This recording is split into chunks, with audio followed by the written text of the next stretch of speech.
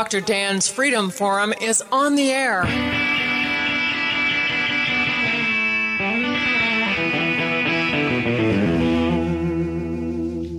Never send to know for whom the bell tolls. It tolls for thee.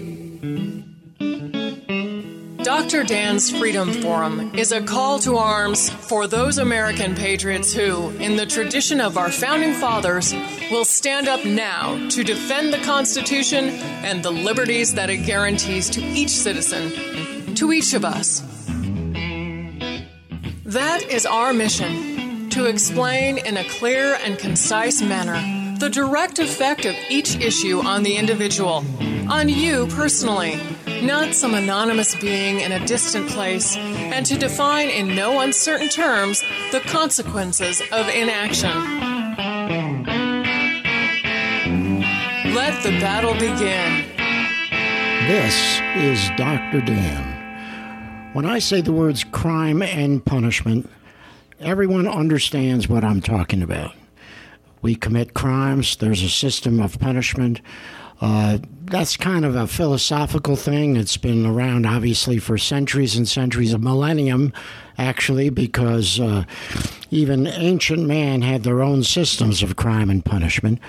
But when we're talking about modern concepts of crime and punishment, we have governments who make laws, and we don't have, as people, we don't have a whole bunch of say-so about that, some input from time to time. But where we really have interface with the entire system is with law enforcement.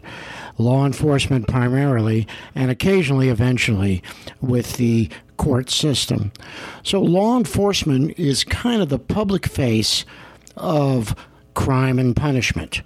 And so that's a very important topic. It's a very important topic now because crime is an issue in many different areas of the country. It's an important issue in different ways in many parts of the country.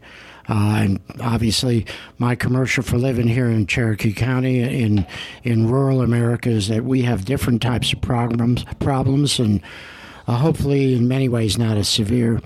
But in order to discuss this, I've invited Sheriff Derek Palmer, the Sheriff of Cherokee County, and after a commercial break, we'll be back to discuss this very, very important topic. This is Dr. Dan, and we're back with Sheriff Derek Palmer. He's been Sheriff of Cherokee County for 7 years. In jest, he might say that's too long. I might say that's too short, but whatever. Sheriff Palmer, thank you very, very much for being a guest on Freedom Forum Radio. Thank you. It's good being here today. Well, listen, Sheriff, obviously we're going to talk about crime. So crime seems to be up in general in Cherokee County. Right. What kind of crimes are you seeing? What's your take on that? Well, I'd love to tell you that it's just Cherokee County that's got a crime problem, but we've really got a crime problem everywhere around in our nation.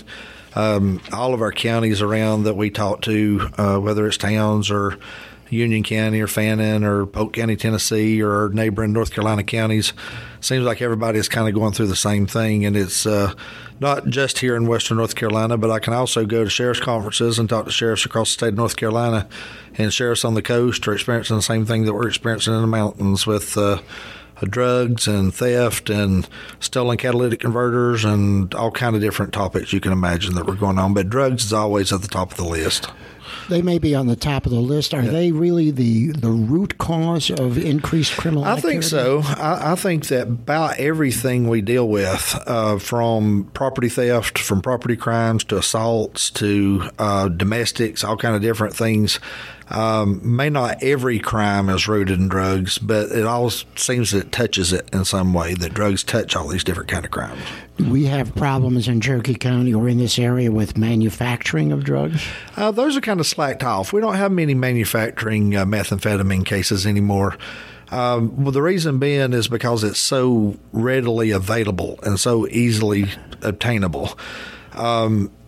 Several years ago, they passed all the pseudoephedrine laws. If you go to buy your cold medicine at the drugstore, you got to show an ID, and you can only get so many boxes and those kind of things. And some of the chemicals that go with that and manufacturing meth they've restricted and caused people not to be able to get like they used to.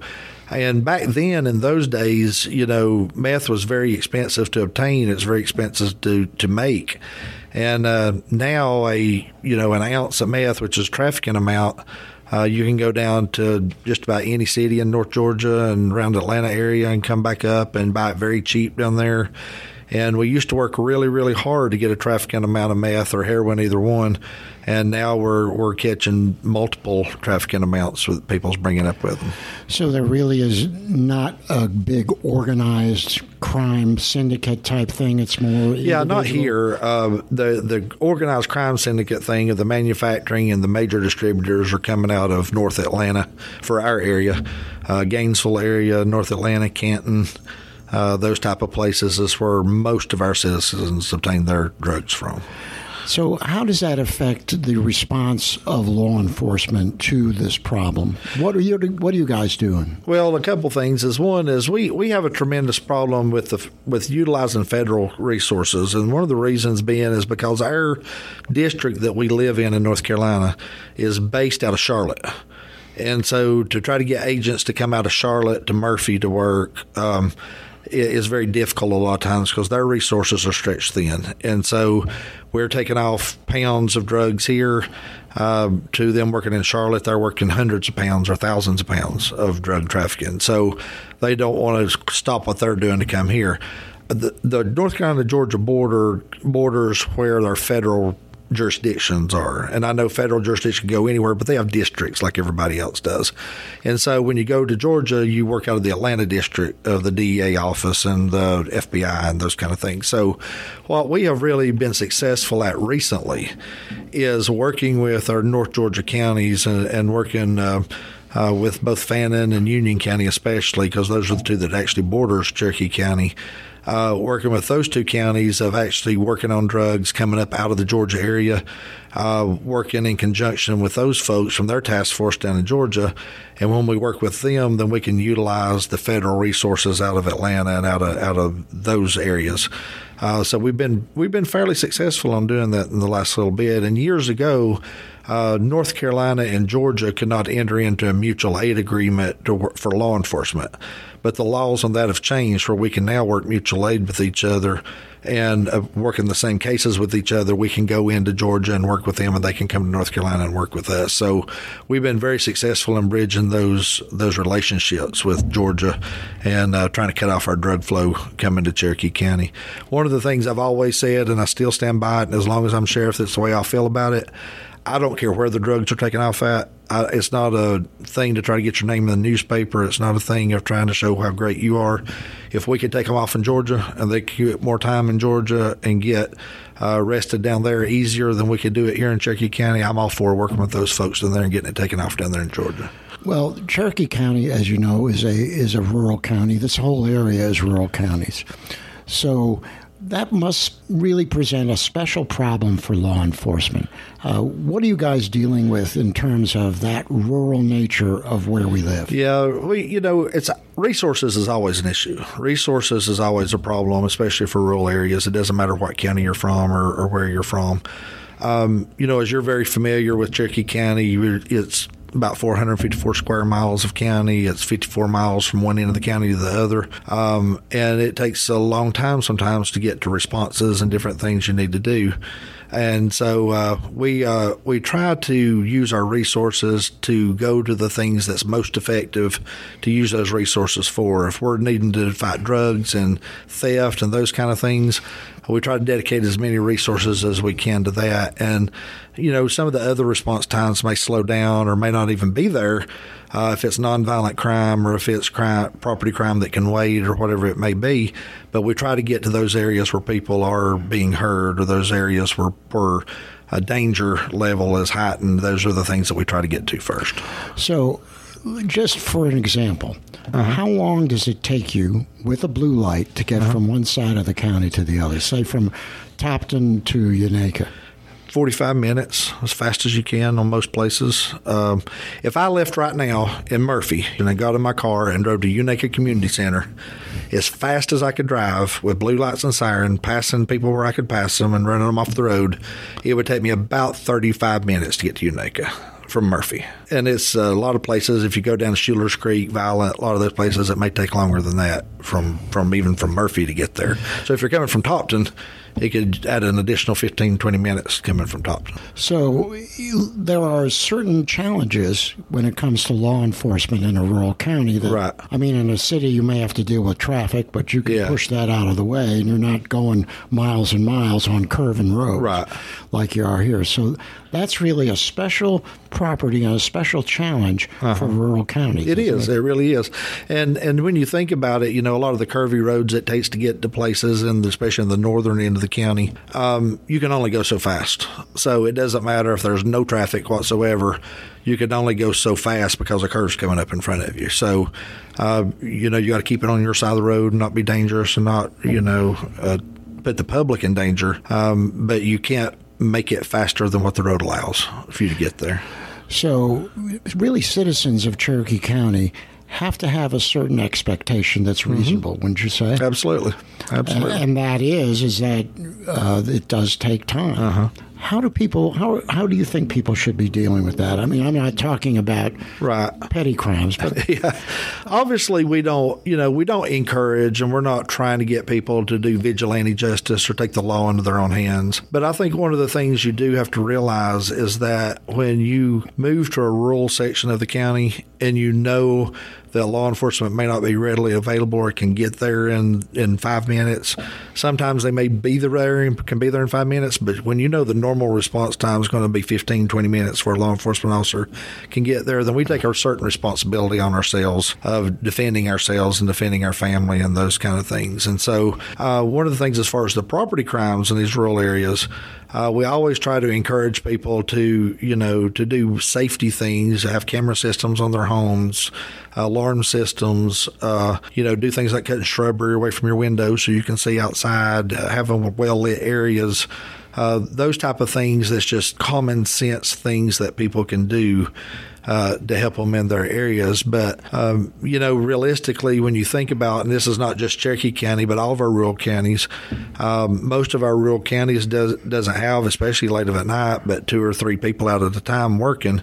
And so if they're busy answering a domestic or some danger call, and you've got a prowler at your house and you're not immediately in danger, it may take a while for somebody to break off another call and get to where you're at. So there's a certain responsibility that we take on ourselves, so to protect ourselves and protect our family while that law enforcement officers are out. And that's kind of a reasonable thing. Right. I mean, and I really firmly believe that people who choose to live in rural areas need to understand that there are certain limitations involved in living rural. Right. Travel time is one of the main ones. Absolutely. I mean, for whether it's for law enforcement or shopping or school, whatever it is, when you live rural, for all the wonderful advantages, and I'm a huge proponent. Right. I mean, obviously, I love living rural. I love living in the woods. It gives you a peace. Right. But on the other hand, there are certain personal responsibilities that come along with that. Absolutely. And, a lot of things in these rural sections, you have to understand that when you move to these counties and these rural sections, it's things like internet service. You may not have the service there that you're used to getting in the cities and different places. And so when you're out buying homes and you're looking at these things, you got to take all that into account of what your expectations are when you move to these places. And, of course, medically, that's another thing. Absolutely. You're talking about EMS. I mean, we have a great EMS, but they are limited by how fast they can get from point A to point B. And their trucks can't go as fast as even our patrol cars can go. On curvy roads, I'll put it that way. So we talked about the crime and punishment. The other part of that system, of course, is the court system. Right. And that, in many ways, is a failing system for people to protect community. People. Yeah, I think it is a broken system for our citizens. It's a broken system for our communities. We do our best as law enforcement officers to get people into the system, to get them introduced there.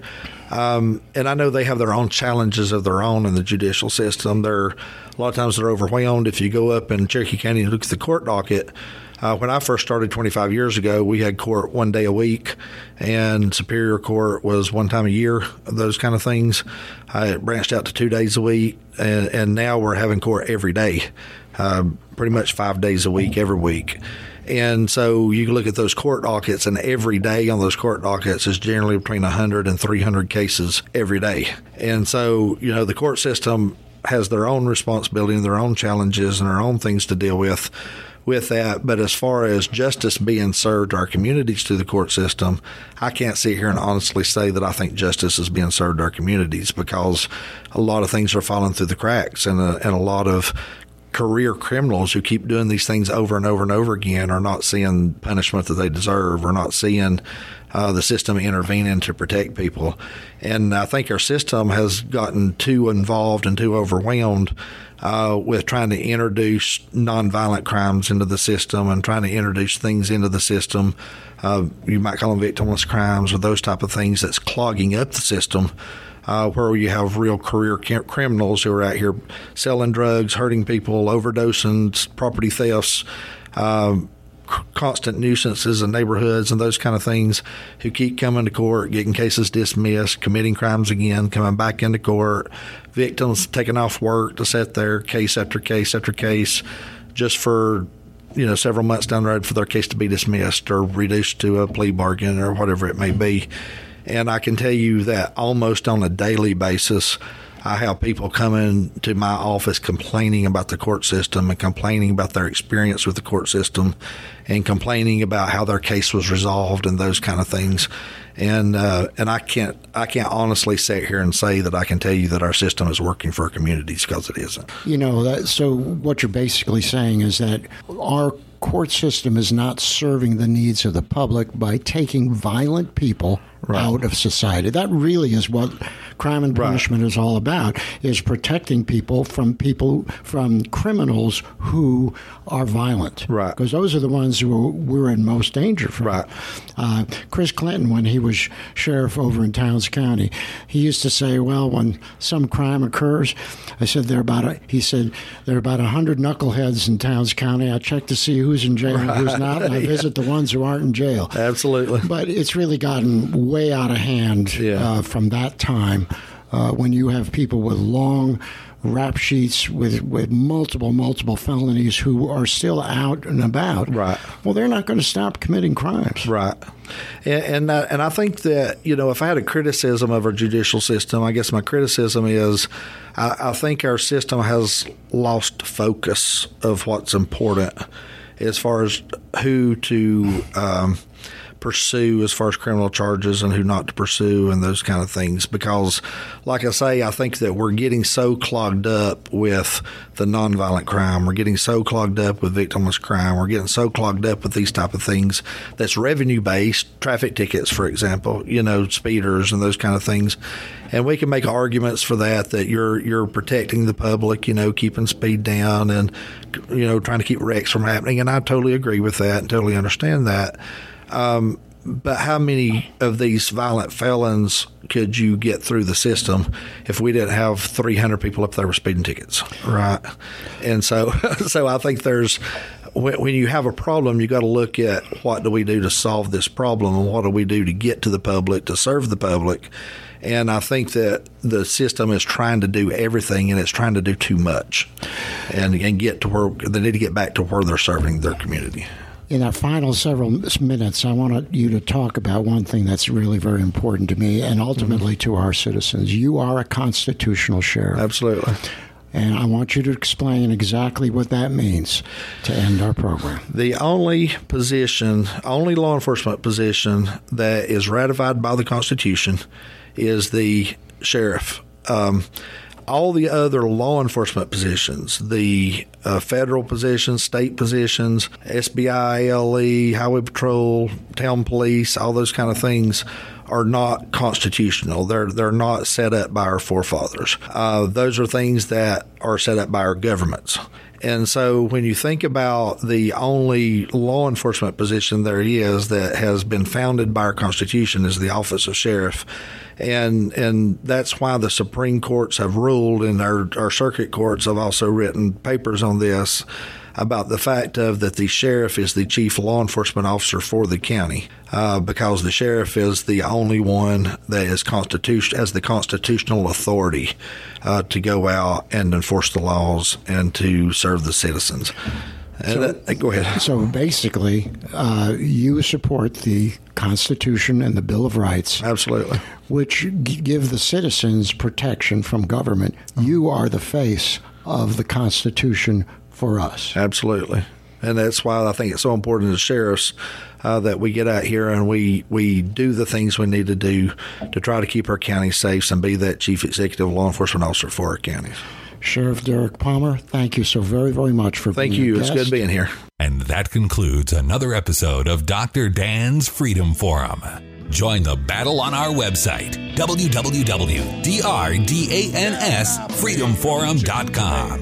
The rights to own private property that cannot be arbitrarily confiscated by the government is the moral right and constitutional basis for individual freedom. Everything gonna be all right this morning.